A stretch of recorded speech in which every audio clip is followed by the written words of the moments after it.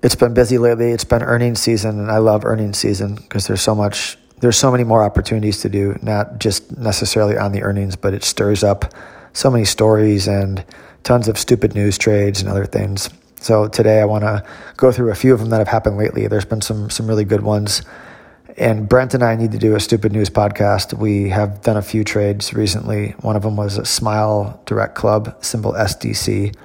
And we'll go through that on the other podcast when we break it down, but we're still in that trade right now. And that was a nice stupid news trade based on a bunch of allegations and tweets of old information that was posted in a statement or in a filing by them about a year ago that caused the stock to go down like 60 or 70% since the IPO came out. But there was some news around 12.5 and then again at 11. And then again, that pushed it all the way down to 880. And I think the stock is trading around 1120 right now.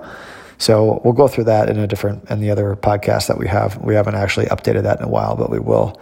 But the one I want to talk about today, two of them actually, Tesla and Netflix. So these are good examples. Even if this isn't your time frame or you don't care or you're a longer term investor, I think you benefit from this kind of thinking. It's not about technical indicators or all this other stuff and systems and things. People want to just make it easy and make it really structured. But it's about how people think and how you can think second, third order around that. And so on that note, the first one I want to talk about is Netflix. So Netflix has broken pretty hard from the highs. It's a heavily owned retail stock. Everyone knows Netflix. Everyone is familiar with it.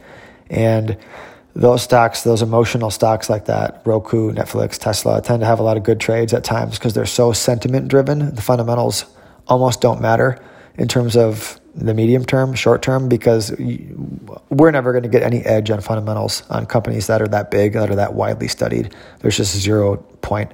And even technical analysis too, there's just no point. Everyone's watching the same stuff. So sentiment is what moves the stock. So the way that let me start with the Netflix trade. So the earnings came out and they had a miss last time. They had a big drop in subscribers and they were having their guidance held pretty high this time, meaning they thought there was going to be a nice bounce back. But Disney Plus or Apple Plus and AT&T is going harder with HBO Now, HBO Go. So everyone's thinking, well, if Netflix beats, it doesn't matter because there's just all this competition coming. So it's probably going to go down, but even if it goes up, it's BS.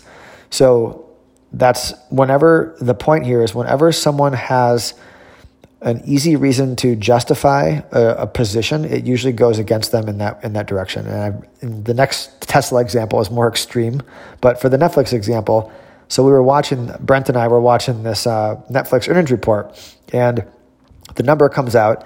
It's about as expected, maybe a little worse because their guidance was a little lower, and the stock just slowly starts grinding up and then just explodes, I think $20 or $25 higher right after hours and opens up the next day.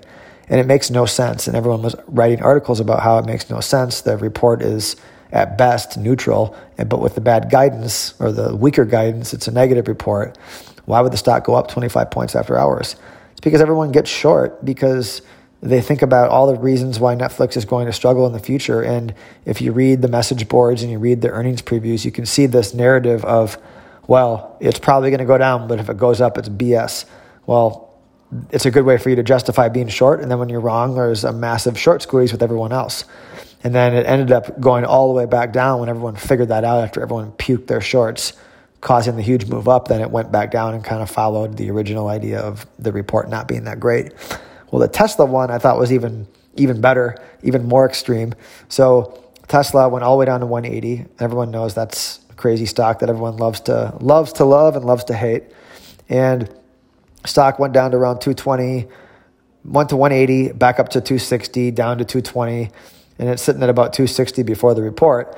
And so I'm reading through all the previews and reading the comments on all the message boards, and I can see, extreme opinions both ways. But this was before the report. Okay, so the report comes out. They have a beat that shows that they're profitable, which is a huge surprise. But there's all these one-time things in the event, like regulatory credits and a bunch of weird shenanigans like leasing benefits and things that don't really make the report look as strong. So the stock has a huge rally after hours. And right away the next day, there's all these Seeking Alpha articles posted and all these comments on the message board multiple Yahoo boards, Seeking Alpha boards, StockTwits, Twitter, and pretty much universally the narrative from the shorts is this is total crap. They have all these one-time benefits, and this is never gonna. It's fancy accounting, cooking the books, and it doesn't exist. It doesn't work. So the next day, the stock opens up at 300, so it's up 40 points.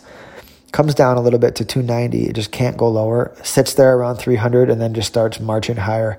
And when it broke higher, it just went on a rope from 300 to 330. And I thought that was a great trade. And the reason why was because all these people are short around that big round number. And it's so easy to be short and to justify that short because the stock just went up 40 points. And it shouldn't be up here because of all these so-called one-time boosts that don't really matter in the long term. And it doesn't really, my point is it doesn't matter if that's right or wrong. What matters is everyone thinks that's the way it is, and they got stuffed for a 30-point loser. And I think that's a trade that you can see from the buy side if you're thinking about how everyone's looking at this and what the positioning is. Now, in the next day or two, maybe we come back off, maybe we go all the way back down. I don't really know. I'm more concerned with the logic of how that trade happened, and the market moves the most when everyone gets stuck. And everyone got stuck selling Tesla because they have really good reasons for doing so. It's kind of like if a bunch of smart people say you're right, then you must be right. So everyone joins your team. And then when you're wrong, there's a huge move the other way. And everyone just kind of leans on that stuff, on that easy opinion, on what everyone is saying, what the talking heads are saying. But price action says something else. So some people might have caught that trade based on technicals or volume. But if you think about the positioning, you could see clearly that everyone was stuck because they thought that the rally shouldn't have happened. And boy, did it ever happen in a big way the other way. I think that was a big reason why. So I'm going to start looking for more trades like this. I talk a lot about the stupid news trades because those are usually my best trades. But some of these earnings positions that create a narrative one way and then it has a justification for something, and when that doesn't work, it's a big move. So Roku is another one I'm going to watch because that's a really emotional stock, and a lot of people really seem to like it and own it. So I'm going to watch that thing around earnings and see if something sets up. I'm not really sure which way yet, but I'm going to be keeping an eye on that one. Another trade I saw recently was Mark Zuckerberg was in front of Congress testifying about the Libra stuff. And there was a senator on there really negative on crypto, and Bitcoin got tanked down to the bottom of the Bollinger Bands, bottom of their range, set off like a bearish head and shoulders pattern around 7,400, I believe. And then a couple of days go by, and I've talked about the stupid news stuff before. We like to wait like 2 or 3 days after. And it's at 10,500 as I'm speaking right now, which is just crazy that it would move up that much. I think there was some China news or something, but again, if you're buying something beaten down, technically, and you're waiting a few days and you want to maybe own it anyway, and there's stupid news, there's not really a better way to enter oftentimes, especially with stuff that's purely sentiment driven like Bitcoin. And some of these stocks, these emotional stocks. And if you're really small cap stocks, there's definitely fundamentals and there's a fundamental edge, but most of the market, most of the time, is sentiment. It really is. I mean, it'll go to the long-term fundamentals, but what does that even mean? I mean, how are we going to find an edge in that over all these fund managers and hedge funds? But what we can do is figure out when there's an inverted yield curve fear or there's a trade war fear, and you can look at put-call ratios and all these different things to get an idea of when everyone's scared in something. And oftentimes you'll get a piece of stupid news at the bottom that makes it even more juicy. Another one was the bottom of the oil market was when China and the U.S. had that tariff dispute on oil exports. And oil between the U.S. and China, I think the exports that they were talking about putting a tariff on, it's like 10% of North American production or something. It wasn't even that big of a deal. It caused a huge move down after oil had already been beaten down, and that was the bottom for a while.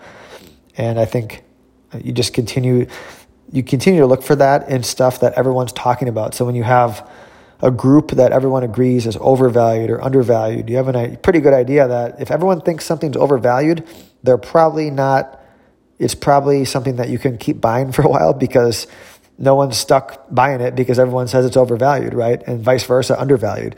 So maybe it is overvalued, but it tends to keep going up. And then a lot of times I notice when there's some kind of stupid news that doesn't really relate to the product or the asset class that pushes it up that extra bit, a lot of times that will be the turning point that I'll wait for, I'll look for. So I'm just finding other ways it's a simple strategy, but kind of you got to be observant and pay attention. But it's not something that's easily programmed. It's something that I think takes a little time to hone. It's more of an art form, but it's pretty clean actually.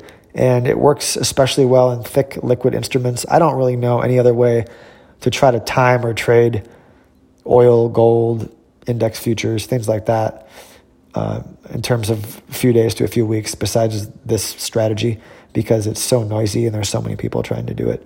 So it's something that I have just been doing more of and doing it with larger size because it tends to work better and quicker than a lot of the other strategies I'm using. So kind of doing more of what works and less of what doesn't.